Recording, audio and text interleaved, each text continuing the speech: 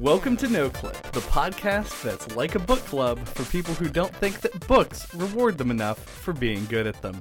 I'm Chad Ruthermond. And I'm Andy Kinnick. And today, we're going to be talking about Time Splitters Future Perfect, which was developed by Free Radical Design, published by EA Games, and was released in 2005 on the GameCube, PlayStation 2, and Xbox. But first, if you could give us a like or a rating, it would be greatly appreciated.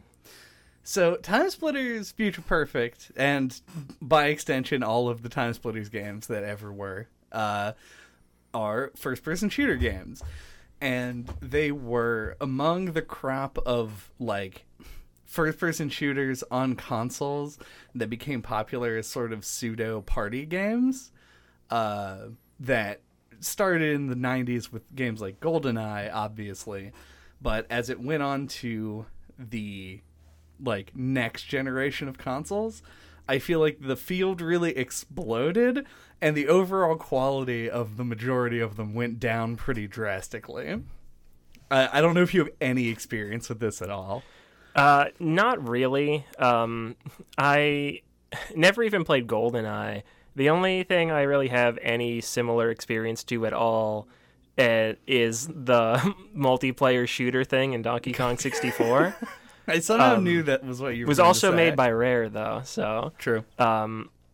Playing some of the map design, I thought in the multiplayer felt a little bit like that, but it's probably because it was kind of like GoldenEye and Donkey Kong. But I only ever played Time Splitters at Dan's house as a kid, so I have very, very limited exposure experience to this game specifically, and less to this kind of genre of party shooter. Yeah, and I should mention, I would say that the debate over which Time Splitters game, if you're going to cover a Time Splitters game, first of all, there's a tertiary debate that happens prior to that, which is, do you cover a Time Splitters game? And the scales heavily weigh no on that for most people.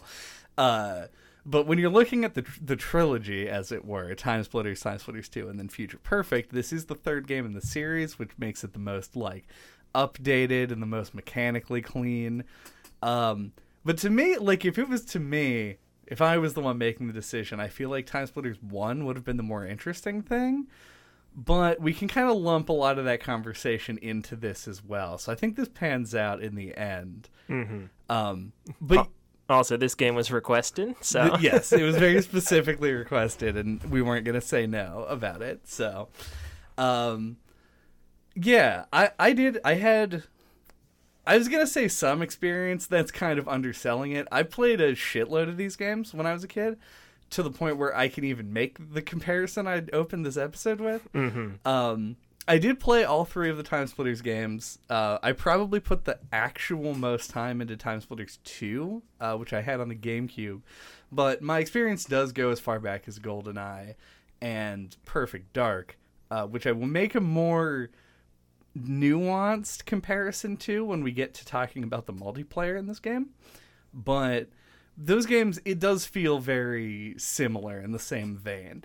And it's really hard to separate all of these games, and therefore the whole sort of genre has this nostalgic aura around it for me, and I'm sure for a lot of other people. It feels very of the time. Mm-hmm. So I think that makes sense. Yeah. The console first-person shooter just it embodies a certain quality that, and I don't mean high quality, I just mean quality of game, where there's sort of a wackiness to the multiplayer and a general control scheme and stuff. Things that, were introduced in GoldenEye and have stayed as part of the genre up until today, but still, just a sense of how it plays. I don't know. We'll get into mechanics, and I'll discuss this more at length. But yeah, it's a fun time. It's been a fun time for a while, and going back to it does make you really appreciate the strides that we've made.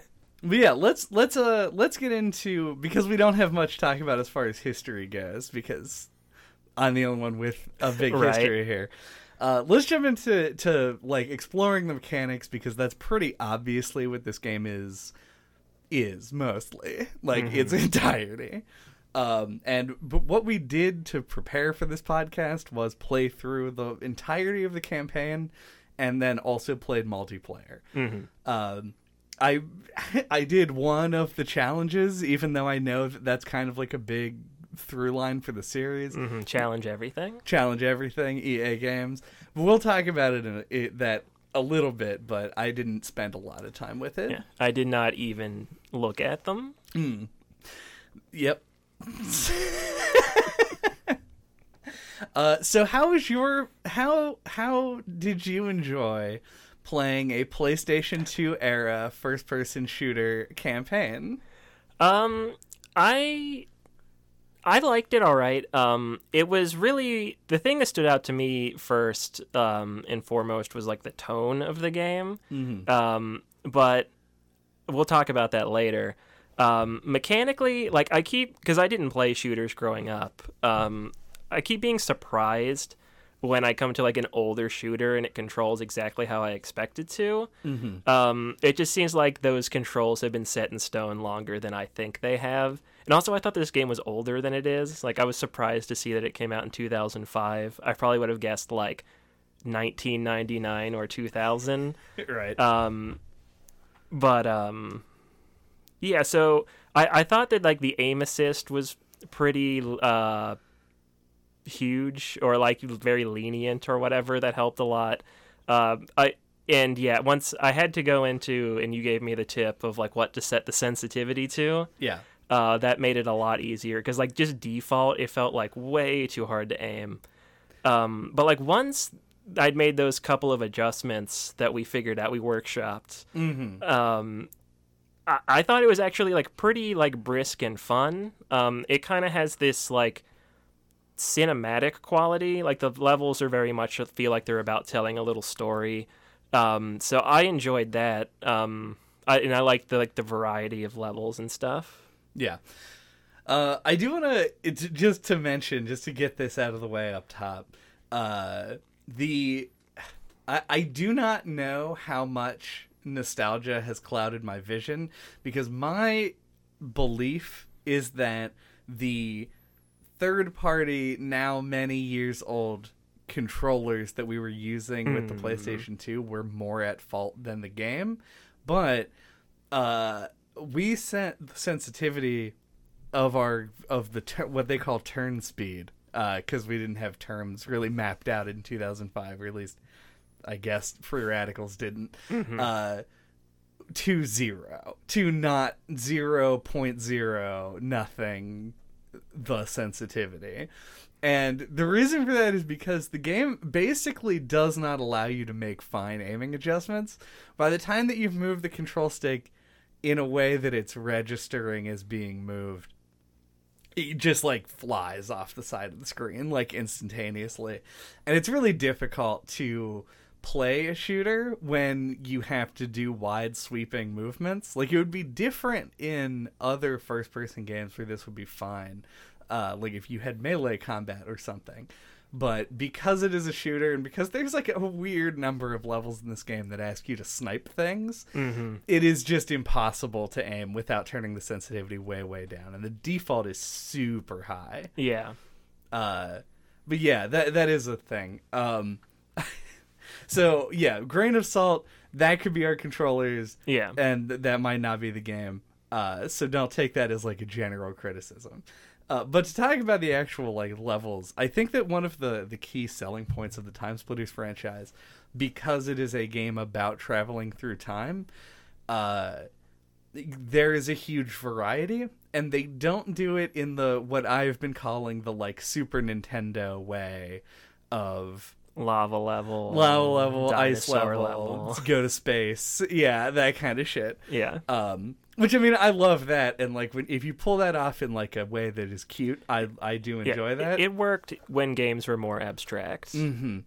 But now it feels like kind of hokey, and like, I called it out when fucking Mario Odyssey did it. I was like, Oh yeah, you get the dinosaur level, you get the lava level, you get the ice Yeah, level. I guess 3D platformers do feel like they're kind of an exception. That's true. They do feel like a relic of a bygone era. Yeah, like it makes more sense to like be platforming in like a lava area with like molten, like cooled rock platforms. It gives like a good video- excuse as to why you die when you fall. Yeah, etc., etc.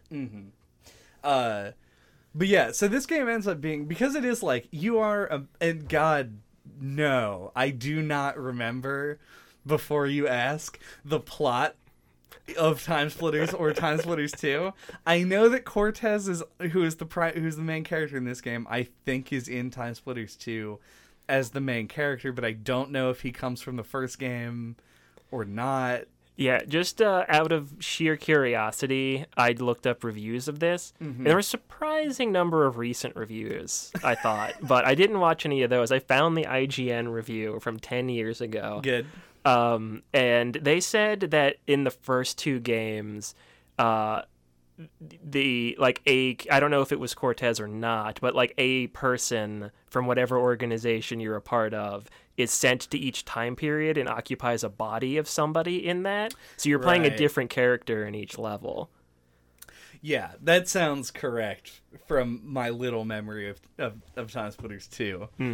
Yeah, but it does. It affords a level of creativity to everything, and the game smartly gets out of the past very quickly. There's like one level in World War one level in the 60s, and then one in the 90s. Yeah. And then you jump from there into the future. Like 2054 or something like that. Yeah, because there's like in like the fictional history of this game, history was normal up until 2005, and then there's like a robot war at some point, and then the Time Splitters war, which is what you're taking part in now. And so you go through basically leading up into present day. And then I think the last level is actually like a weird, you kind of jump forward then back again. Like you never go into the future from the main plot's setting. Right. So you do a couple of levels that are just like World War One level, just look straight out of Call of Duty, except you're in a castle, so it's cooler. Yeah. And then the level in the 60s is like very bland. I think it's my least favorite level in the entire Except game. for the second part of it, which is on a train. Yeah, the train one is cool. And then the 90s one is probably the best level in the game, where you're in a haunted mansion. 'Cause, yeah. And then... Haunted Mansion scream 90s. They really do. They did manage to capture the 90s in a way I was kind of surprised by.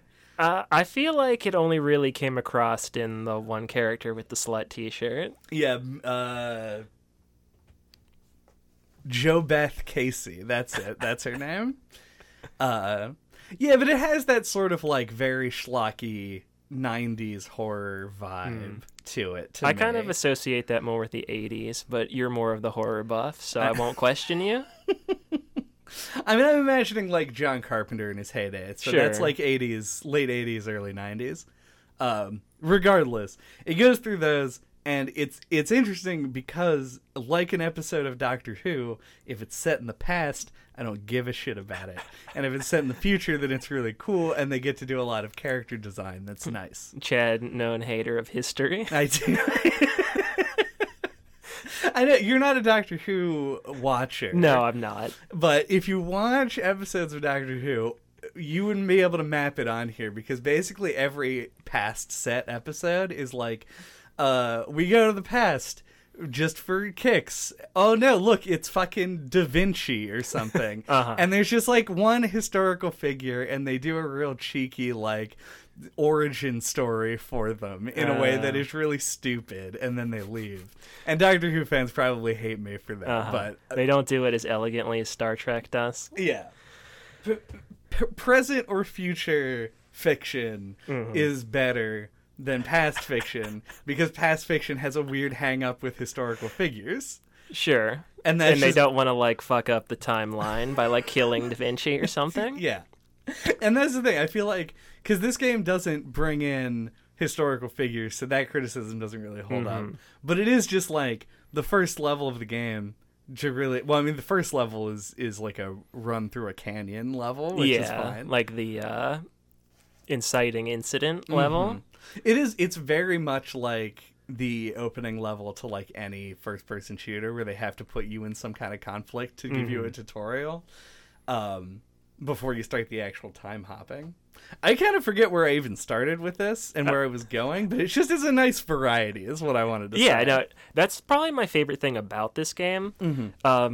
As the loading screens will tell you over and over again, there's 150 characters and there's a lot of weapons. Yeah. Like, there's just a nice variety to everything that I really appreciated. Yeah, and they do... It's a lot of fun. Yes. They do a good job of making it fun by introducing sort of like a completely different conceit for each level. And like, some of it's a little bit lazy, sure, but like it's not, none of it is game breaking, and because the core fighting and like objective completion of the game is kind of the same throughout, it never even really has a chance to stumble too hard. It's kind of, I don't want to say it's lowest common denominator, because it is it does go a bit above and beyond like Nightfire, like the bad GoldenEye sequels. But like, it is very sort of, you'd start a level with one gun, even if the level is a direct continuation from a previous level. And then you get more guns as the action escalates, and then there's usually like a boss at the end. And that's it. You move on from there. And so it takes very few risks as far as its gameplay goes. But that does allow it to be very tonally all over the place and like zany. Yeah, like the gameplay, it feels very like standard or like tried and true. But and like the thing about it that I think makes it stand out is it that variety gives it like a toy box feel. And like each new gimmick, it's like you drop everything into a new setting with a new gimmick, and you get to like use all the different like guns and things in like a little bit of a different way. Like this one, like the haunted house has more of a focus on the baseball bat and the flamethrowers, which makes it stand out from the other ones. And the future level with the RoboCop enemies, like 2054 or whatever the year was, has the gun that lets you like shoot out the security system, and you know, you get fun little things like that, like a little gimmick in each one. And yeah, like it keeps it light and cinematic, and it like, I think it makes it work for the most part. Obviously there's some fumbles, but like it does throw everything at the wall. And so yeah, as you said, the stumbles don't really get a chance for you to be like to sink in before you're onto a new thing. Yeah. All of that tone and stuff, like tone, aesthetics, the music, everything about the sort of design of the game, like what's forward facing to the consumer when they pick the game up, is really smart, because none of it aspires to something like above what it's capable of. It's very like, the aesthetics are really like, all the characters are really poofy, like they're big and they have large features like big hands and feet, which makes the animation stand out. And it looks very cartoony, and the tone is really light and campy. And so it takes like it's like a game that, I guess because it came out in 2005, takes the limitations of its medium very, like it feels like it knows them very well. Yeah, you saw that a lot in games of the time. Like, it actually reminded me a lot of the some of the Tony Hawk games, like Underground or American Wasteland, and the way the characters are modeled. It even reminded me a little bit of like Eternal Darkness or something. Like, it felt like it very much from that time, where like it felt like you wanted to go a little bit more realistic, but you had to go a bit cartoony to make things not look like old GTA box face people. Oh yeah. Yeah. So yeah, there's definitely some contemporaries that this reminded me of. Well, yeah, and you bring up GTA, which is actually a perfect comparison, because like Grand Theft Auto 3 is a game that did really well and was praised, and like people can still go back to it and enjoy themselves playing the game. But it went for a more realistic look, and because of that, the thing that people call out about it now is the fact that everyone looked fucking stupid. Yeah. And like, no shade. I don't really like the GTA games. I don't know if I've ever brought that up on the podcast before, so you can send me your hate mail. But I remember thinking they looked bad even back then. Like, they're another game I only ever played at friends' houses, and it's maybe because I played stuff like Kingdom Hearts, or like I tended to only really play games that were like that looked really good on the PS2. Like, there's such a wide variety of visual quality, but like, yeah, like GTA was really ambitious and stuff, so a lot of that's like performance issues and things like that. But yeah, GTA is always interesting to me graphically, and I only bring it up because I don't feel like we're gonna have that much to say about this game.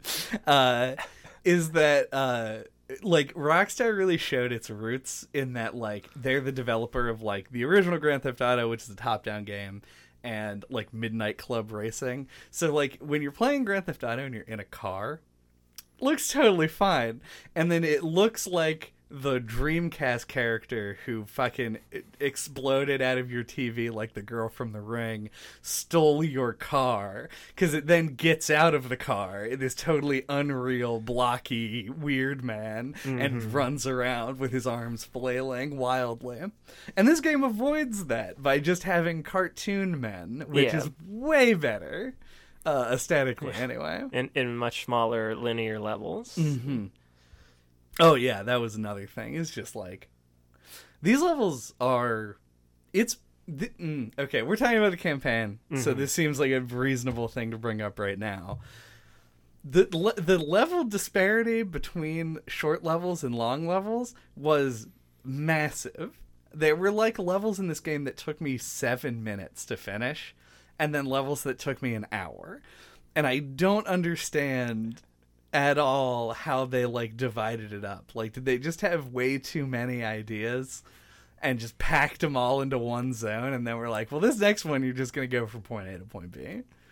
To me, a lot of them felt pretty comparable in length, except for like at the last few, like the last like 3 felt pretty short. Yeah.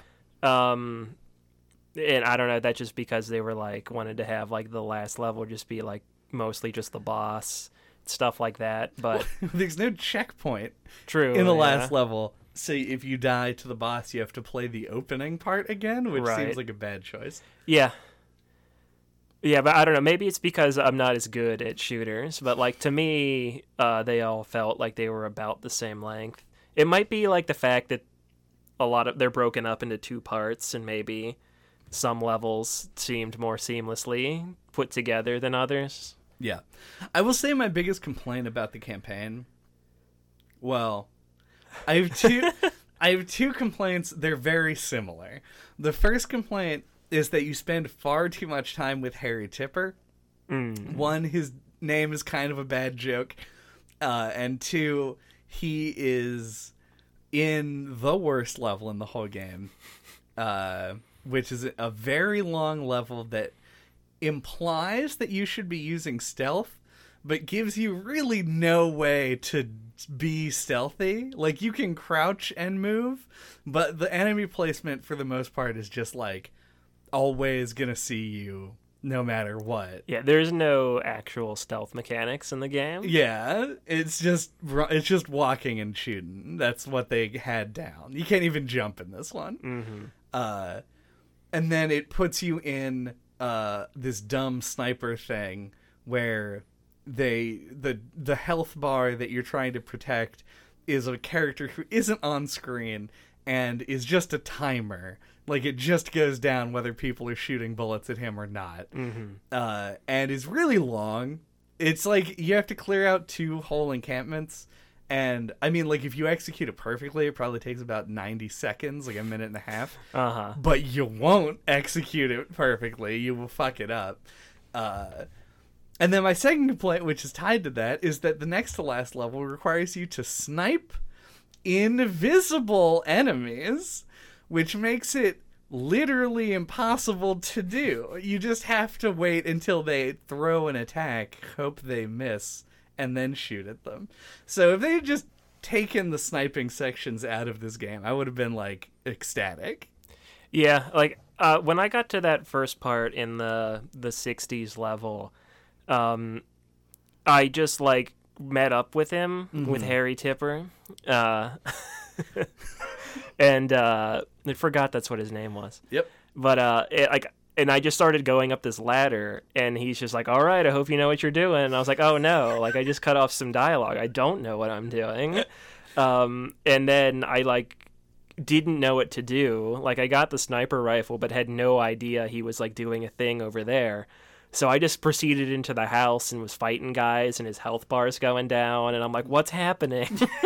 So then I looked it up, like what to do, and saw that you could throw grenades over to where he was sneaking in, and that makes that part so much easier. Yeah, because you can't hit him because his character model's not even loaded, as far as I know. I think he shows up a few times, like he's running around. He pops out of a manhole, yeah, and then he goes into a bunker, right? And then the enemies come. But out. then he runs to a few other spots. Yeah, and but yeah, when he's hiding, I think he probably deloads. Yeah, so you can just throw those grenades pretty much at will. Yeah. But I did not know this. Yeah, it makes it way easier. Yeah, I just repeated it like 11 times and just had to learn how to shoot people in the head. Yeah, but no, I totally sympathize because sniping is hard, and I thought that was just a me thing. No, definitely not. Especially not in this PlayStation 2 era game with the weak-ass analog sticks. But yeah, so Harry Tipper's not a great character. And I would argue most of the characters in this game are not great characters. Yeah, I don't think you're supposed to like them. But like I always like a good companion character, and I thought I liked what they added. They add to that like cinematic feel and like give the levels like that kind of sense of a story.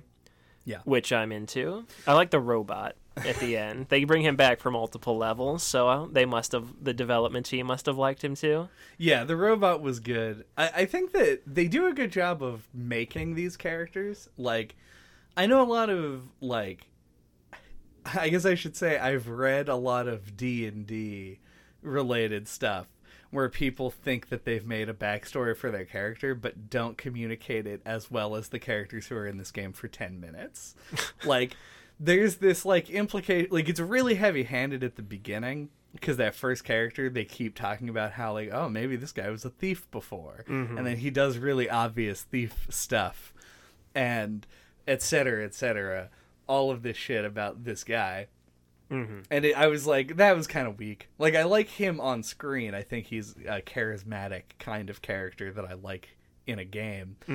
But the whole, like, thief backstory came off as, like, a little hokey to me. But then I actually like the fact that Harry Tipper being, like, the stereotypical, like, British secret agent, except he's in the 60s and American. Austin Powers. Yeah. Like, it's a good... like style of thing to spoof because it's easy and like the markers are all there, but like having the henchmen be like, oh no, it's Harry Tipper, our mortal enemy, and like talk about how dreamy and attractive he is like while they're shooting at us is funny. Like, it's actually genuinely funny because he just, like, I don't need to explain, I guess, why that joke is a joke. But yeah, it's good. It makes you think sort of like about the history of this character that you don't actually give a shit about, but like you just have a little notion of what it is. Yeah, it gives your mind something to chew on. And the same applies like going forward. JoBeth Casey is pretty like weak as far as like character development goes. Yeah, the whole joke with her is just that t-shirt. Yeah, she has a t-shirt that says slut on it. And like, I'm not gonna say out loud in public on a podcast that JoBeth Casey may have been like my sexual awakening as a teen. But I will say that there's a weird emphasis between, like, a weird dichotomy between how the game treats the character and how the character acts, because, which I guess is the same thing, the writers were just confused. Because Anya, who's your, like, earpiece girl. Cortana. Yeah, basically. your Cortana, who is apparently observing everything, has all of these jokes about how she is dumb, but the character doesn't seem dumb really at all. Like, she's not written as like a dumb guy, and she just kind of acts how a normal person acts most of the time. Her thing is that she talks about her butt a lot. So, which neither of these are interesting, good character traits. So, like, you can go ahead and strike good character off of the list of possibilities for this. But it's weird that there's, like, maybe Anya just thinks people who talk about their butt are naturally dumb. I think it's supposed to be like a judgy thing. Like, the fact that she's, like, young and promiscuous, like, she doesn't like that. Right, and so she's just taking it out that way. Yeah, so she's just insulting her. Yeah, Anya, despite being a presence during the entirety of the game, gets no characterization. Yeah, I actually, like, I don't remember if it was established or not that she's a person, but I assumed she was an AI assistant the whole game until you meet her at the end. Yeah. And I didn't know if the game was going for that, and then showing that she's a real person at the end was supposed to be like a little twist or revelation. It isn't, because she is in the first Okay. level's end cutscene. Yeah, it's easy to overlook. She straight up came off like a robot or like an AI to me. Yeah, it doesn't even, like... Because she's in that first level, as you meet her in person when you get to the base. Do you? I completely forgot about that. But yeah, you don't actually... She doesn't say, like, here, take this earpiece, I'll be talking to you. She's already been talking to you. So yeah, you have no fucking idea, like, what her purpose even is. And the same goes for the commander, who gets introduced and goes like, we need our best men on this mission. And then you go, and then he shows back up at the end, is like, you brought me a robot. I was like, there isn't a through line with this character where that joke, like, is, like, set up and pay off. It's just, like, a dumb thing that he said. Yeah. So I guess there's one problem with the variety of levels approach, is that you can't really do setup and payoff. Like, No. you get one in this game with him saying that it's time to split and getting, like, criticized for it. Yeah. Yeah, no, it's definitely, like, it does have some good writing in it, like, good comedic writing anyway. But, like, I don't feel like it's really concerned with, like, telling a good story or, like, doing, like, a long form setup and payoff from, like, the beginning to the end of the game kind of thing. Yeah. It's just, yeah, it throws goofy things at the wall just as much, if not more, than they write actual jokes. Yeah, and, like, the plot doesn't exactly take itself seriously either. No. It's like a spoof of, like, a lot of different, like, action movies and things. Like that corny 80s action movie tone. Like, if they made a Time Splitters movie, you'd cast, like, Nick Cage in it. Like, it would be self-aware. Yeah. I feel like if you made a Time Splitters movie, it would just be the movie Crank 2. Yeah, that's not a bad comparison. But if they made it now, they would totally want to cast The Rock as Cortez. Right. Honestly, he wouldn't be bad. No. It's not a bad cast, really. All right, Nick Cage is Harry Tipper. Mm-hmm. I would watch that. If you could pull Vin Diesel in from the Riddick movies, so not Vin Diesel, but John Riddick. I'm saying John because I don't know what his actual first name is. Just pull that character in as Cortez and be like, here's a script. Yeah. You're in a movie where we show it on a screen. That would be a good cast. Hologram as well. Vin Diesel. Yes.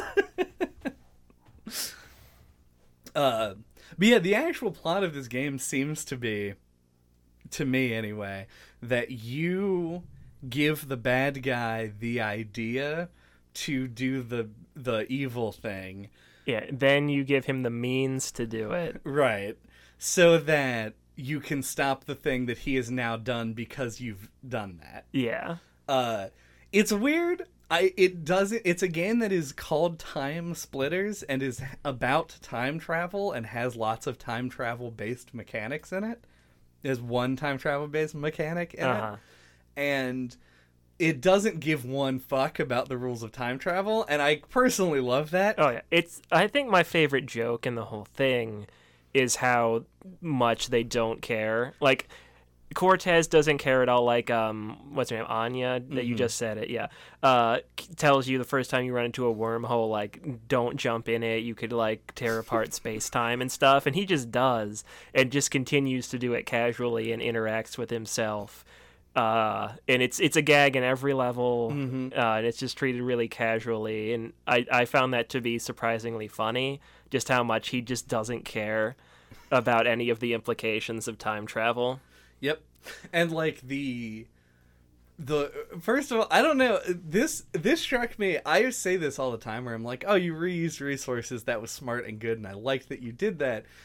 This time it does feel bad, and I didn't like it, because they do just play identical cutscenes at the beginning and end of those scenes, which I get, it's cute, but also like, why am I sitting through this multiple times? I don't know. I thought that worked. Like, I thought that's part of like what made it funny. Is it just it's like you can tell the character's like excited to loop back around and to say the same things that he said to himself before.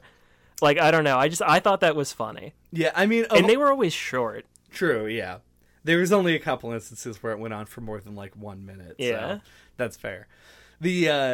I will say, we talked about Manny Calavera and how he differentiates himself from other, like, too cool video game protagonists. Like, how he is the above and beyond. Like, he's so cool in a goofy enough world that it just works. Yeah, he's, like, actually cool and suave. And I think that Cortez actually works as well because he aesthetically is set up to look like a Rock or a Vin Diesel. Mm-hmm. And they play it for laughs predominantly, and it makes the character kind of believable when he does really like eccentric, wacky bullshit. It's endearing. Yeah, like he's not as bad as he could have been. Yeah, he's a himbo. He's a bit of a himbo. Mm-hmm. He's like a Dionysus. No, no one's that good. No one is that. Okay, he aspires to a Dionysus. Okay, there we go. He's a himbo that's silly. He's not quite handsome enough. Man, the confusion if the title of this episode is Himbo That's Silly and it's on Time Splitters, people will be like, what the fuck were they talking about?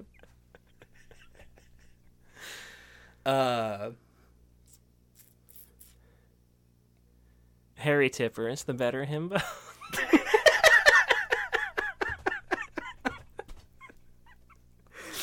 That's one of the conversations that goes on in that level. Mm-hmm. Where the bad guys are shooting at you.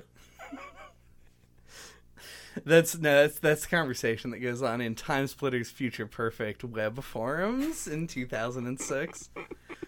Oh, okay. One other thing about the campaign, at least before we break and reconvene. Mm-hmm. There's a ton, not a Bayonetta level of this, but a ton of just like ancillary bullshit. Yep, early 2000s Force Variety. Yeah. Play a sound effect. Party popper goes off, chorus of children in the background going, yay! Mm-hmm. I kind of like that so much of it doesn't matter and just doesn't do anything. Like, there's a point in the game where you can drive a cat, like an RC car, but it doesn't, like, you don't have to do it, and it doesn't accomplish anything if you do it. It's just sort of there. Mm-hmm. Plus, you've got, like, the requisite driving missions. There's a slot machine. There's all kinds of, like, weird, Force Variety stuff in this game.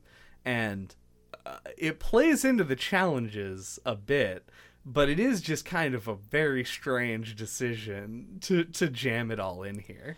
Yeah, it's just a very of-the-time kind of thing. We've talked about this on other episodes. You mentioned Bayonetta, but I feel like studios felt like they had to do stuff like this at the time, so they could put it on the back of the box, like 8 cool driving levels or whatever. But yeah, I feel like I hate did all the vehicle sections, as usual. Mm-hmm. I really didn't like the part where you got in the giant robot and had to shoot at the ships, the gunner ships flying by. Yeah. With like the heat-seeking missiles. That part was really hard. But yeah, I like that kind of optional stuff though. It's like always fun. Like that's something that used to get a lot more of in games when they didn't cost as much to make. Mm-hmm. It's just like one-off weird thing, that somebody probably put together and they were like, throw it in the game.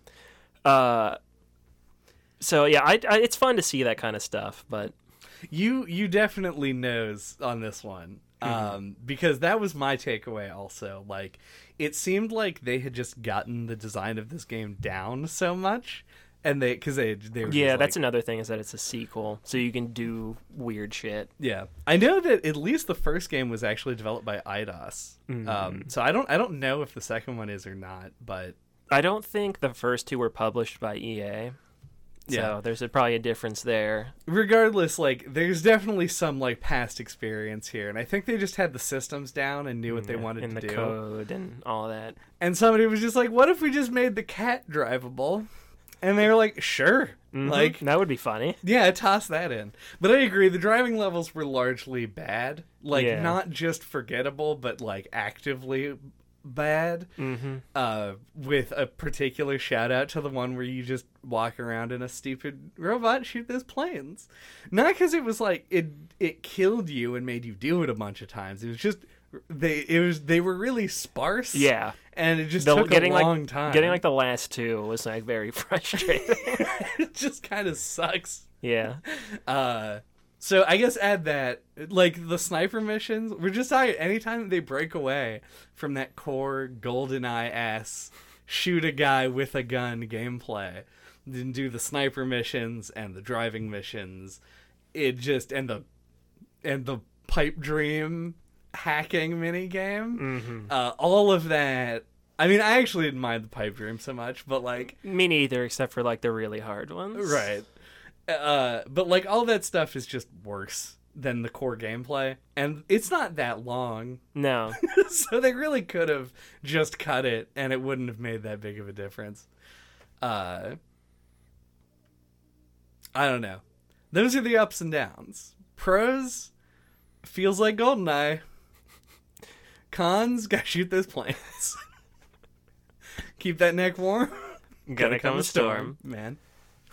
In order to keep our necks warm, but we'll keep both of our necks warm by getting a really long scarf, and we'll get that scarf on the break.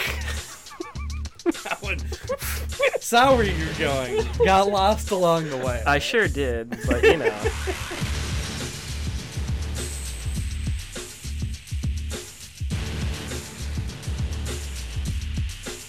Welcome back. I did want to talk about... So, hold on. Did we think that we covered everything that we want to about the campaign? Because I feel like there's just a couple of things that we could touch on. some stragglers. Yeah. Before we move on to the multiplayer, which is probably what most people actually remember this game for. Yeah. I want to talk about sort of bosses and how they were universally pretty boring, with one big exception that I'm a huge fan of. And that is Creature, is what it is called. It's the tank version of the main bad guy, where you shoot all of his like weapons off of him. Yeah. Like in a first person shooter, there's a place for big bullet spongy bosses. You'll note that in a lot of the more famous, popular FPSs, they aren't as much of a thing. Like Half-Life doesn't have bosses really, except for the end one. And Half-Life 2 also is pretty light on bosses. There are a few like big set piece encounters, but there's not much else. Doom would be sort of the one that I point to as being an FPS that does have bosses that has been successful recently. Whereas a lot of the time, a boss in an FPS just kind of is an enemy that takes a lot of shots and normally doesn't engage that much. It's not really the genre's strengths. But there's a place for a boss that just takes a lot of bullets because, especially in classic FPSs, you have this, like, the arsenal, right? Ian Danskin, actually, Innuendo Studios, did a really good video about this last year, where you want an arsenal in an FPS that feels diverse and satisfying to use. And a lot of the time, you end up sort of finding, like, a niche or, like, a single weapon that you just keep coming back to. Like, it's the thing that you walk around with most of the time because it does a good job at regular enemies. And so a boss gives you an opportunity to really break out the big guns, right? Like the things that you don't use. Yeah, literally the biggest guns. The mini gun, the rocket launcher, that kind of a thing. Mm-hmm. And I'm going to spin this into the first topic that I have on multiplayer as well. Mm-hmm. But I like Creature because it is a really atypical boss that goes against a lot of the design that bosses usually have in games. I like that it is a big health pool, but it's a health pool that gets easier the longer the fight goes on because you're actually destroying the ways that it has to damage you. So you get to go in guns blazing and chop down a big, huge part of the fucking throw grenades at him, shoot rockets and whatever, have a good time. And then once you've sort of chipped off as much as you can just by blasting indiscriminately, you have to more surgically attack certain parts of it. And I think it's a really interesting design. It's just not something that you normally see. Mm-hmm. Yeah, I agree with your call out that that's the best one, like the main boss, one of his versions. But I think the thing about the other bosses that's bad is that they don't really feel like bosses. Like, they don't feel like they're designed to be boss encounters so much as they feel kind of jerry-rigged to just, like, be a big thing that you shoot. And they don't really feel like they have, like, a boss mechanic as much. Like the tank in the first level, it's just kind of like throw a grenade at it so it's stunned and then go up and put like C4 on it. Yep. It's not really like they didn't really put, it seems like, development time into like making unique bosses. Yeah. There's the one boss which I want to shout out as being the worst boss maybe of all time. That is just the guy in a jetpack. Oh yeah. And he just kind of, like, bobs around wildly. And you just spray him with bullets. Yeah, it's like, it's hard to fail because he just has a gun, like a regular enemy, and just shoots at you. But because he's flying around so rapidly, he rarely hits you. And so the challenge is just, can you shoot him a bunch of times? Which... Before you take enough chip damage. Yeah. And it's funny. Like, when you see somebody do it, it looks like something that I would make in fucking Game Builder Garage. Because it just seems like they put a random number generator on him and just let him go. Or like Gary's mod. Yeah, that's a better comparison. The one boss I want to call out, and it's more of a mini boss, is the the mutant zombie deer. Yeah. In the Deer Haunter. The Deer Haunter in the 90s haunted house level, because it's really aggressive. It like bursts out of the wall and is actually like intimidating in a way that is kind of scary. Yeah. Appropriate for the level. Yeah. We didn't talk Puts about pressure on you. We didn't talk about many of the levels specifically, but that one definitely deserves to be talked about.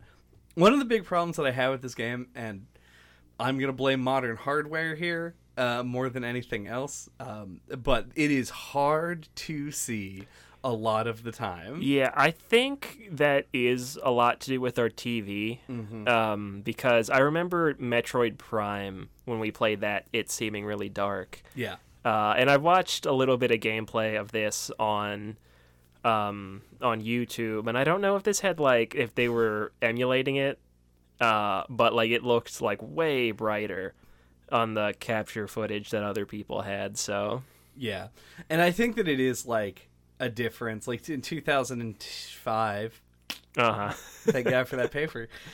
In 2005, like, yes, flat screen TVs were a thing, but they weren't super common. They weren't HD TVs. Right. So you end up with kind of a weird middle ground era, and I think that this game was just sort of more developed for the time when, like, TVs had lots of, like, had gamma settings in them. Yeah. I tried turning the brightness up on our TV. It didn't do fucking anything. Yeah, I think it's still at +5. Mm-hmm. I think I didn't turn it back down last time I changed it. You can't tell. No, not at all. Yeah, so that's this is the world of 2021 playing PlayStation 2 games. But regardless of all of that, like, the level is dark, but it's that way for atmosphere. There are levels later in the game that are dark that just seem to serve no purpose. It just is dark. Yeah, they're just to be moody, I guess. Yeah, like, it is kind of atmospheric, You're infiltrating but it's not the as, underground layer kind of thing. It's just not as appropriate. Whereas in this level, it is a horror level. Like, the 90s level is very cool because it is a direct send-up of, like, tropes that are established in Resident Evil and in zombie movies and games at the time. Like Doom 3. Like Doom 3, which actually would love to see the release dates because they had to have been so close together. Yep. I feel like Doom 3 was like 2003. I could be wrong. Mm-hmm. But yeah, you run in with a baseball bat, and, like, there's zombies, and you have to kill them by hitting them in the head. There's, like, sandworms out of nowhere. Yeah, in that one part, unless I missed something, yeah. Yeah, it's really limited. There's just one instance of that. Yeah, to introduce the flamethrower. And then ghosts and zombie mutants and things, and there's, like, a cool... there's a cool room and a very cruel room where you can, like, access this computer terminal to fuck with a zombie. Like, it's implied that they're doing experiments on the zombie. And you can activate some very classic N64 cheat codes, like big head mode on him and stuff, and it changes, like, it just fucks with his character model, and you can look at it, and it's funny. But then, like, one room over, there's one where there's just a live human scientist in it, and you can do the same thing to him. Yep. Which feels very Duke Nukem 3D to me. But yeah, it's a cool level because it has a lot in it that are all very tightly themed. And I think it works better than nearly anything else. Yeah, I think the levels in this are at their best when they're the most creative, and that level certainly was. Yeah, like that one, the train part of the 60s level and the future level, or like the one with the RoboCop guys, 2050, whatever. We're all, like, I think those are all right in a row, almost. And those are, like, my three favorites, I think. Yeah. Because, like, yeah, like, towards the end, it gets a little bit more just, like, enemy base sort of territory. I do want to jump in to just quickly criticize the fact that the bad guy in this game constantly builds underground bases. Like, every it's single like a one. joke, like lots of other things, yeah. It's just like, because, like, the first, like, the one in the mansion makes sense because it is a parody of Resident Evil, which had a weird science base in the basement. So they just kind of did that again in this. And then they're like the one that's set in the ocean, and they're like, we built a base underneath of the island. That's like it's so James Bond. Like, the enemy base is always underground. Which is why next time on No Clip Pocket we're talking about Welcome to My Underground Lair. Exactly. It's right there in the title. Yep. For all you listening, that's Game Boy game developed by Rockstar. They licensed Austin Powers tie-in game that is just bizarre. It's extremely... Do look it up. I won't promise that we won't cover it, but you will wish that I could promise that. Its existence is funny to me every time that I remember it exists. And the fact that I just have a physical copy of it. I don't know when or where I got it. But yeah. I do want to move on to talk about the multiplayer. But in order to do that thoroughly, I want to talk about this game's arsenal, as I was mentioning. Because, to me, there's a really direct comparison to GoldenEye here, where the style of gun and the, like, variety of guns is really similar. And that is to say, actually not as expansive as I would have liked. It's the kind of game that really thrives on its, like, wackiness. And when I think back to my days playing Perfect Dark, there's a disgusting variety of weapons to choose from in that game. In a really entertaining way where they threw game balance out the window. Because there's so much customization in these arcade modes that it didn't really matter. You could set the games up in a balanced way if you wanted to, or you could set up the Golden Magnum situation where everyone just starts with a gun that kills in one hit, and you just go like, who can shoot you in the foot the best? And that is a huge part, I think, of what made these games such a mainstay of, like, living room casual split screen LAN parties, etc. Yeah. And, like, because we went through this and you saw me trying to, like, make custom weapon loadouts that were, like, that worked. Interesting. Yeah. And it's hard. Like, I feel like you can do it if you just fill it with, like, a bunch of guns that shoot bullets and grenades. And that's not the interesting thing, right? Mm-hmm. Like, you want the thing... Like, this game has a weapon called the Injector that when you shoot somebody with it... I actually didn't test this, and I should have before we came in here. If you shoot someone with it several times, they explode. It's like it's like the Needler from Halo, but without homing bullets. Mm-hmm. But there's a similar weapon in Perfect Dark, and I'm going to keep coming back to Perfect Dark because as far as this genre goes, Perfect Dark is the flawless execution of multiplayer. Do you mean perfect? It's perfect. I wanted to avoid saying it more than once in a sentence. But Perfect Dark's multiplayer is perfect. It is...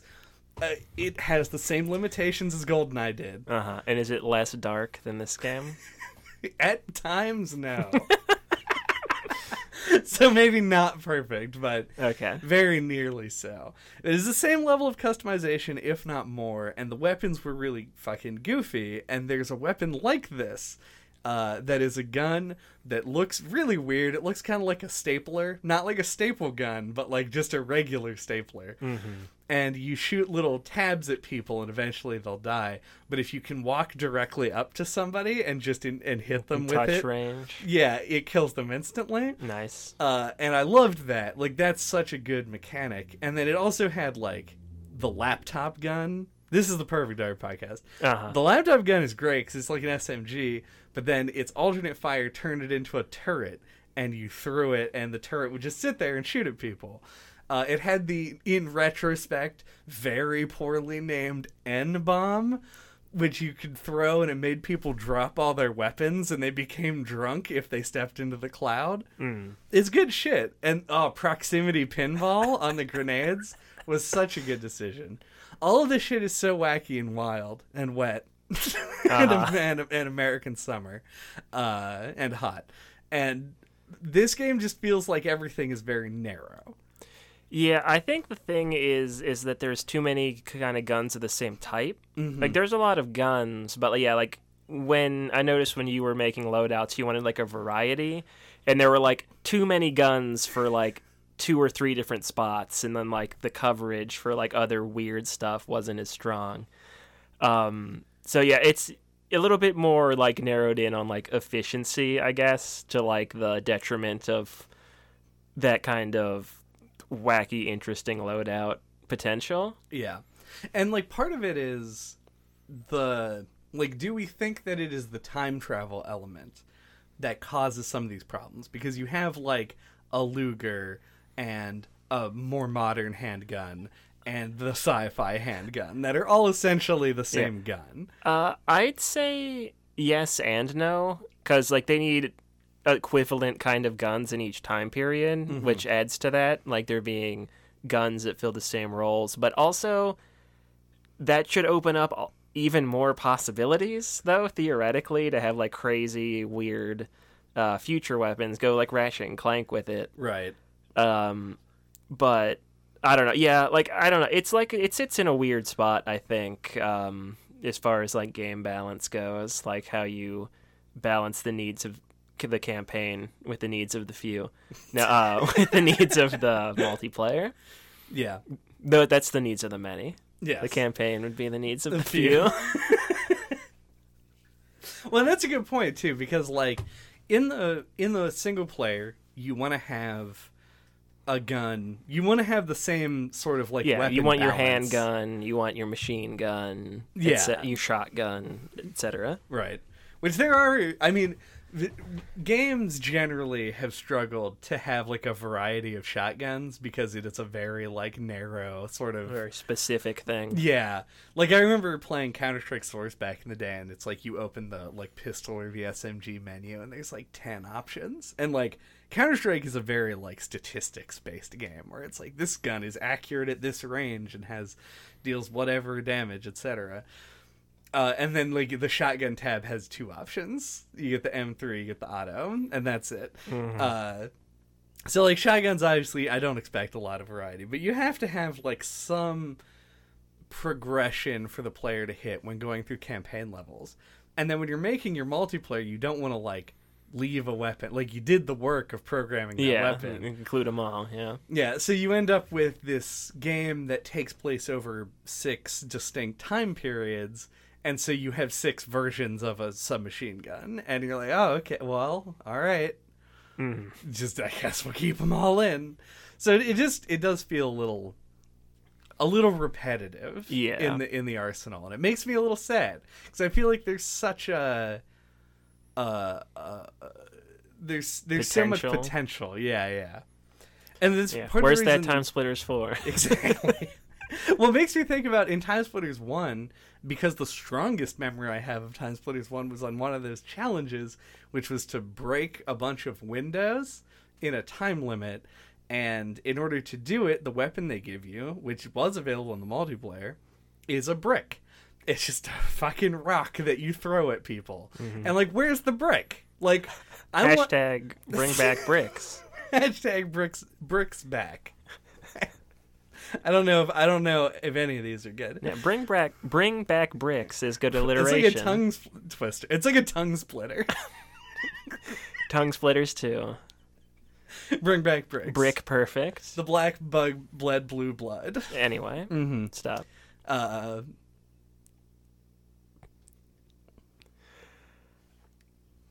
were we talking about?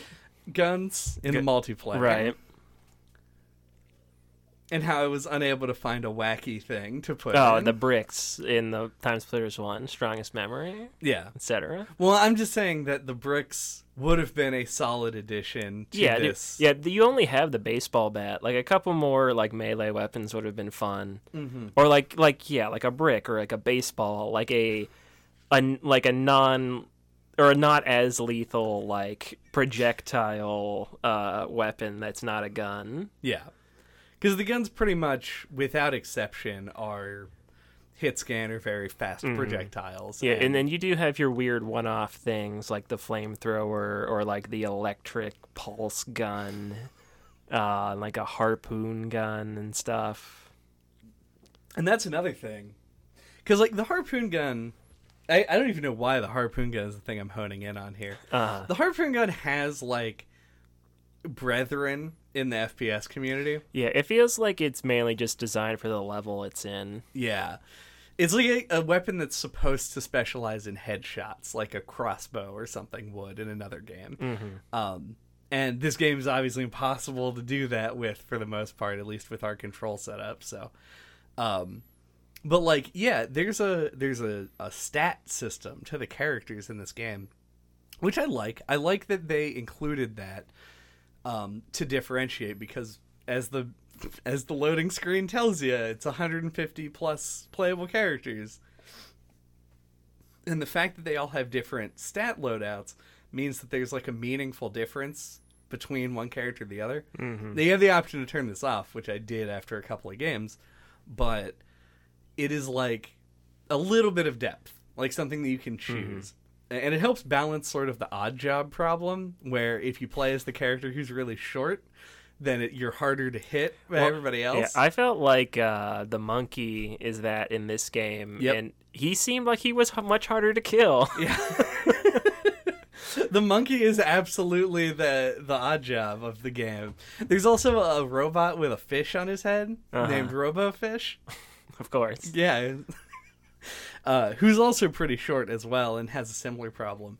And then you also have characters that are like huge and are easy to hit or have giant heads like Handyman, which makes headshots a lot easier to land. Yeah, this stood out to me as well when we first started, when we first booted up the multiplayer, was how different the sizes were between all the characters. I'm like, if a game now would try and make all of the characters have the same hitboxes, and like would not have these characters that are like so much different in size. Yeah, it's like a weird difference between, like, in some games you want a character with a big hitbox if they are mechanically totally different than a character with a like small Team hitbox. Fortress or something. Yeah. And then you look at something like this, and it's like you have the option to turn it off, like the character abilities. But even with them on, just being a guy with a giant head isn't helpful ever. I mean, you're probably more knowledgeable on this than me, but like I didn't notice them at all, like a difference from when we had them on and you turned them off. Oh yeah, I couldn't either. It felt very Mario Kart, where like there's a stat screen and it says that the characters have different stats, but like for the most part you can't tell. Which glider you choosing this time around? The Wario Wing, always. Is it because it looks like a nose and mustache? Exactly. Yeah, it is really good. Yep. The Hyrule Kite is also cool when they added that, but the Wario Wing of Time Splitters Future Perfect is Calamari. Oh yeah, he's the thing that I remember about this game. Playing it at Dan's house, I said this at the end of the last episode. This was in my head that shooter where you can play as a squid and a gingerbread man. Yep. I always thought that was very cool and funny as like an 8-year-old. Yeah, yeah. There's lots of interesting. And I still love Calamaris. My main. Yeah, and that's Oh, the thing I was gonna say, the tie together. We jumped into the characters. We can continue going with it, but the character stats include things like fireproof and shockproof, which determines how much damage that you take from the flamethrower and the electrode tool. So even the one thing about some of the wackier weapons that made them interesting, as in they have elemental damage that actually does damage differently than bullets do, has a stat associated with it, but most people playing the game are probably just going to turn that off. And that, it just kind of bums me out, I guess. Like, I wish that they'd either gone harder into making it... Well, what I really wish is that they went harder into making it wacky. Like, yeah, it's like a Smash Brothers situation. Like, if it were a worse game, you would really want the game to like lean into the items and stuff. But since it's very tight mechanically, people like to turn those off and take it seriously. This sits like in the middle where like you want it to lean one way or the other. Yeah. And like multiplayer obviously was something that the game was going to sell on, because that's what these games lived for back in the day. That's why they bothered programming bots and stuff, like things that are mostly left out of modern shooters because of the accessibility of the internet. We can now, like, in 2000, you would boot up a game and be like, oh yeah, I played a really intense game of a multiplayer shooter with me versus Andy, and we went back and forth and won some, lost some, but there are 10 other AI people in the background, right, that are essentially who would win 1/3 of the time. Don't tell them that. Yeah, no, they slaughtered us, at least the first couple of games. Yep. But yeah, like that is just like it's an element of the game, and I wish I think that this game's mechanics are not strong enough to support the go harder on balance option. Yeah. I think that you've nailed it. Yeah, you want to lean the wacky items direction. Yeah. There's a character in this game called the Shoal who is a whale and then like 11 other fish. Yeah, just swimming around him. Like in my head canon is that he's a psychic whale and he like levitates the fish around him. That's probably that's as good as explanation. But yeah, like as I any. fucking love that though. Like I thought I had seen the weirdest that this game had to offer, and then there's Shoal. Yep. It's so wild, and they obviously leaned into it with the tone and the story of the plot, and all of the campaign is very wacky, and it makes you wish more of those characters were in it. Oh yeah, the fucking well, I don't know, all of them. I was trying to think of like a single thing. Like it starts out with more like regular human characters, but like once you hit like 20, it's all weird shit after that. Yep.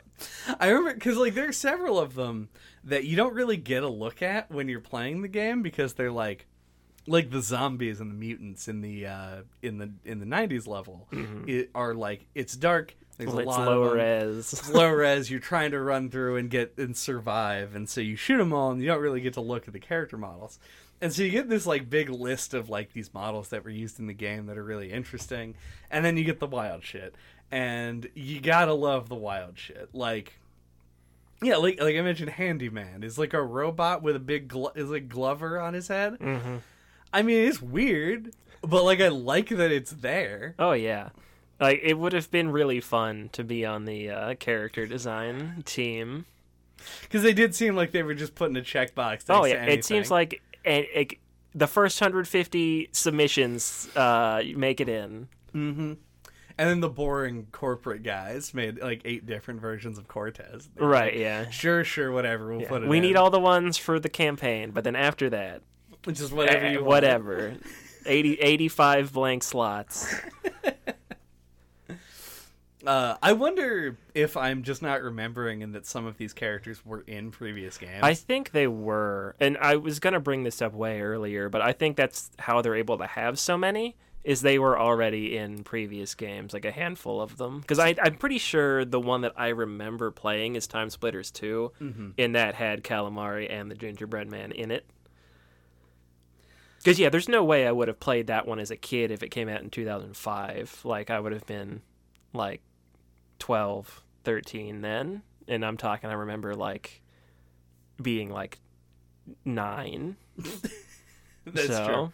Yeah, that's actually what I want to find out right now is when did the original Time Splitters and Time Splitters 2 come out? Because like, yeah, maybe it was even the first one that I remember. I'm not sure. Yeah.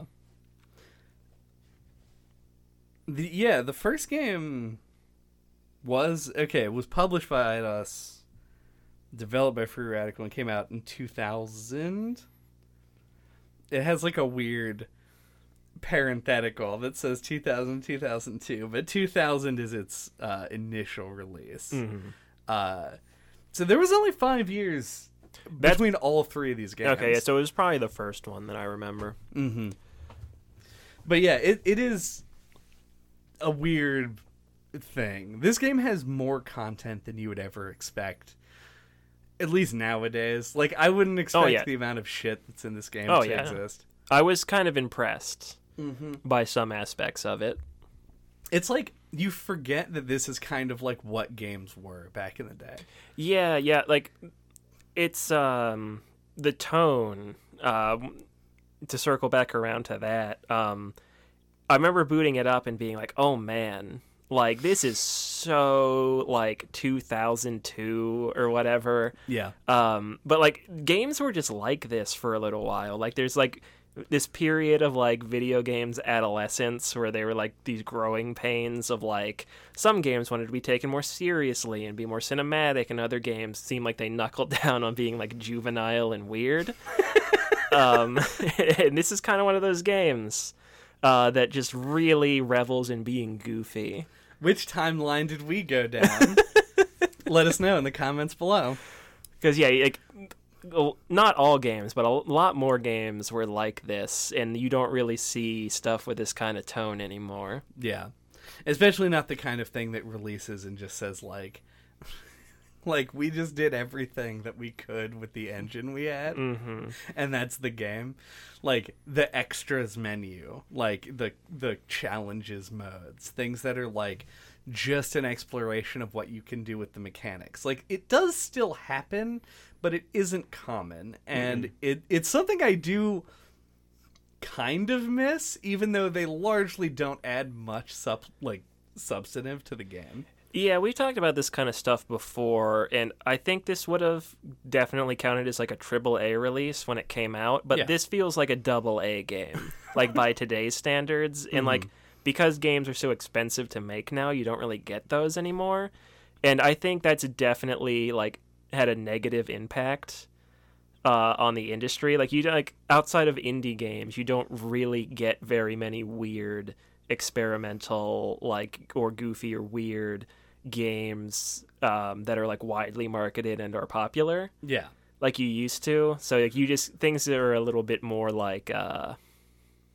homogenous now. There's like an expected set of things that you have in your game, and anything else is just mostly cut at this point. We talked about Smash Brothers earlier, and it's not a terrible comparison, because Smash Brothers is a game that I was surprised that in the most recent iteration has 70 plus characters. And it even cut like a lot of the features that were in the older games that were more in Time Splitter's sort of like zone. Like, we lost break the targets and board the platforms and everything. Subspace. All the adventure modes. We didn't have the home run contest until like one of the later updates. Stage Builder also got added. Builder, yeah. And this game, out of the box, is a campaign, a multiplayer mode, with a bunch of different options. It's not complicated, but it does allow for a lot of sort of variety. The challenge mode, it has a map builder in it, online functionality where you can share those maps. I'm sure that you can't now, but it was there at the time. It's just, I don't know, it's wild. Yeah, it came out before DLC and patching. True. You had to make a more complete product back then. Like, I was thinking about this once again. Take a drink, all you listeners. I was thinking about Kingdom Hearts. I was thinking about the difference between like KH2 and KH3, whereas like 2 feels like it has so much extra stuff in it. Well, one, because it came out at the end of the PS2's life, and Square had made a bunch of games for the PS2, and they had the code base and et cetera, et cetera. It was a sequel, and so it just came like packed with all this stuff, like extra stuff, like you had like the things like the Tron level and like the Timeless River stuff, in addition to like as many worlds as there were in the first game. Like, it just felt like it went above and beyond and packed in as much as it could. And like, it had a weird skateboarding mini game, which is really weird. It had all this stuff in it, and it's like, I remember that. Yeah, it's like, I think it's something.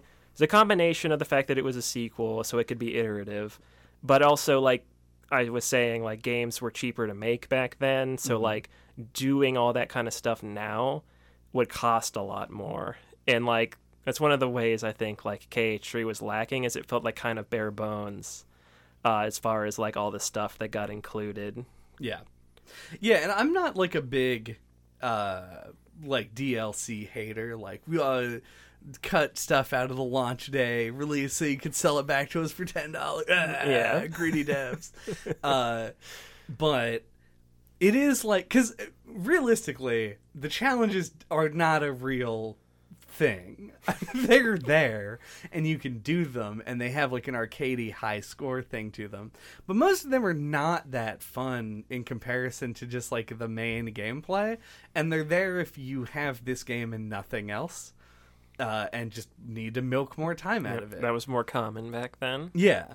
And fuck it. Like, I support the existence of it. I think it's very cool, and I would love to see more people do more experimental things with the game that they produce. Mm-hmm. I talked dismissively about it on Resident Evil 7, but, like, even that, like, I'm amused. The punching. Crocodile punching. Yeah, like, the end of Zoe is like is a wild inclusion of something that they put together and threw out there, and it's in the same engine, it's in the same universe, but it sure doesn't feel like the same game. Mm-hmm.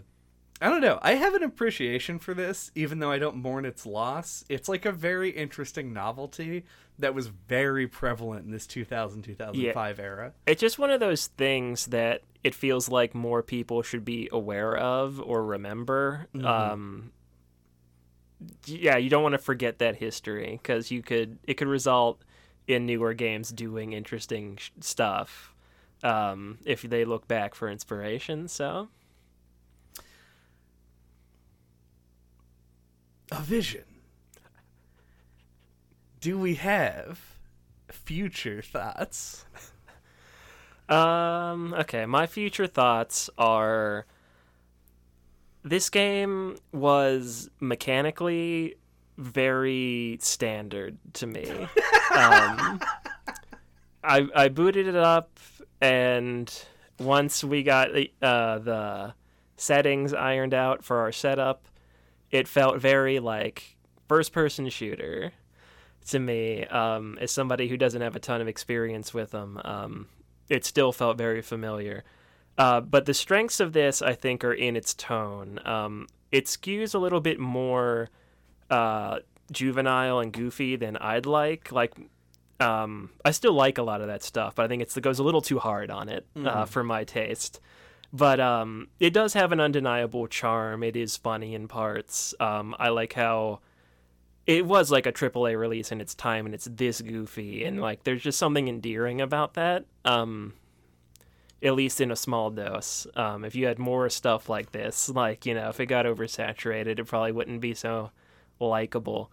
But as like a novelty as it is to me, like it made me like it a lot more than I probably would have otherwise. Its biggest strengths, I think, are in its variety. All of the 150 characters, at least to me, who doesn't play as many games like this, I thought the weapon variety was pretty good. And the level variety, jumping through time, is fun. I liked how like lighthearted it took the time travel. Like a lot of the tongue-in-cheek stuff about it was actually pretty funny. Like some of the more well thought out like parody of like the action genre and like the James Bond kind of stuff, I thought worked. But it does. It's a 2005 game, and it has 2005 jank playing it now. So it doesn't hold up super well, but it does hold up better than I expected it to. Coming to this, I thought it might be kind of a train wreck to play through this, but it doesn't. The train level is actually one of the best ones. But I guess I'll wrap it up. I don't have particularly nuanced thoughts on shooters, so a lot of my stuff goes more towards like the presentation and the tone and stuff, and I found it to be entertaining. Yeah. So that's my future thoughts. Man, no, I don't think ever before has there been a more correct just reiteration of what I was thinking on Final Thoughts. Yeah, this game, first of all, don't play this game on modern hardware if you can avoid it. It's very weird the amount of like additional jank that it introduces, like on top of it being a PS2 shooter. But from my experience, both playing this game as a kid and only remembering the multiplayer, like I did finish the game and I remember playing some of these challenges, but like the majority of my memory comes from just playing it with other people sitting next to me with controllers on the GameCube, which is where I originally had this game. It is a fun time, like in a way that a game was designed to be a fun time in 2005. The single player is not too hard, not too easy. Has a hard mode, has an easy mode. If you find that my statement is a lie and want to change it, but it's pretty straightforward. Like, this is a post Headshots Matter FPS console game, so heavy aim assist. You said a variety of weapons, and I do agree. The arsenal is actually pretty high in terms of like sheer number of things, but it falls down, I think, a little bit in the multiplayer is the only part. But and this is our audience engagement, I guess. Mm-hmm. To my eyes, I don't remember another FPS game that I would rather play in the couch co-op situation than Time Splitters. Like, especially 2 and Future Perfect. Because, like, after Perfect Dark, after GoldenEye, in the post-perfect... I hear this plosives. Yeah. We need to get you a new pop screen.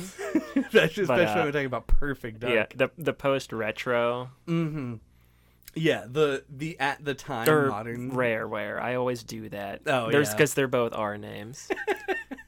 Yeah, in the post Rare era of FPS games, like Time Splitters really filled that niche pretty well, and I think that's what a lot of people remember it for, and I wouldn't blame them for it. Like, it is still exactly what you expect from it. I was surprised by the campaign as well. It was a lot more fun than I thought. The writing holds up better than I thought. I imagined that the writing was going to not hold up in any way, and it held up somewhat, which is stellar. An achievement. Yeah, for 2005, for video games, the fact that the game is still a little bit funny and has charming characters and is only slightly racist occasionally, and a little bit sexist. Yeah, and well, it's pretty sexist, but like that's just every video game from 2005. Mm-hmm.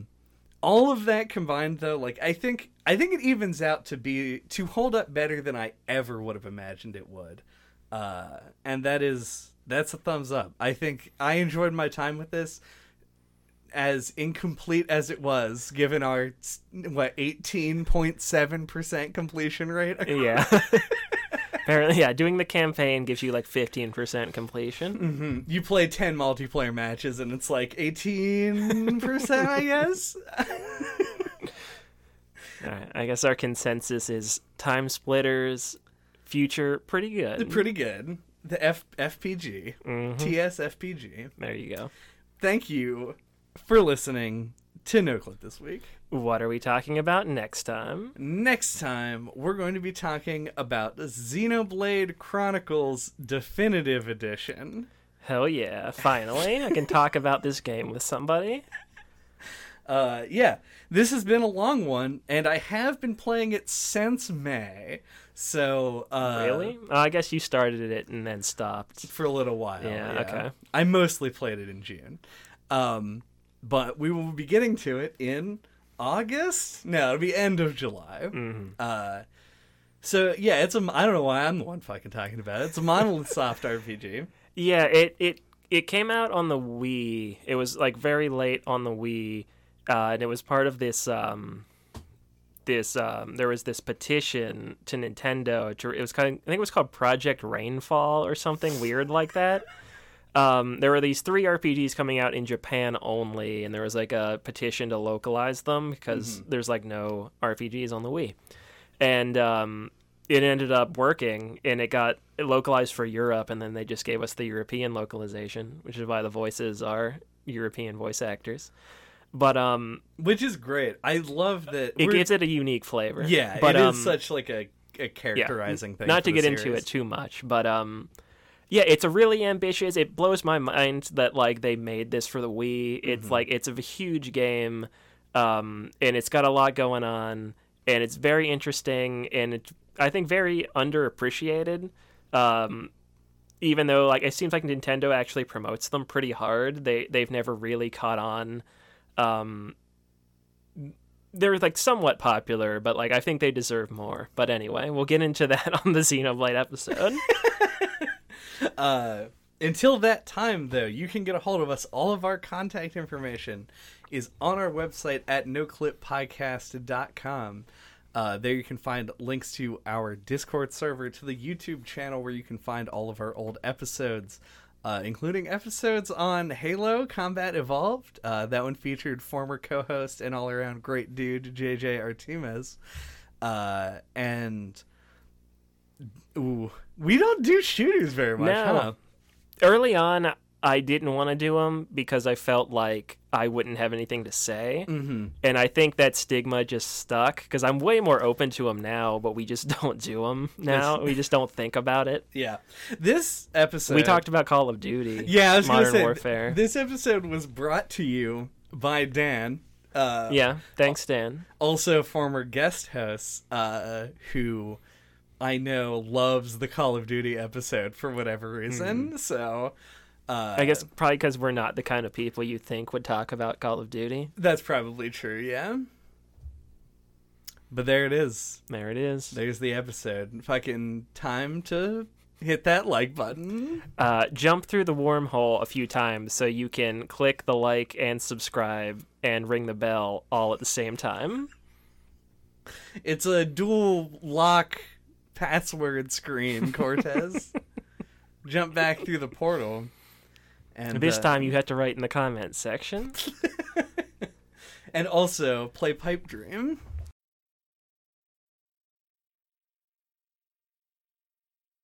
And now, No Clip Mystery Theater presents Andy is bitten by a vampire and it takes effect during a podcast. But first, if you...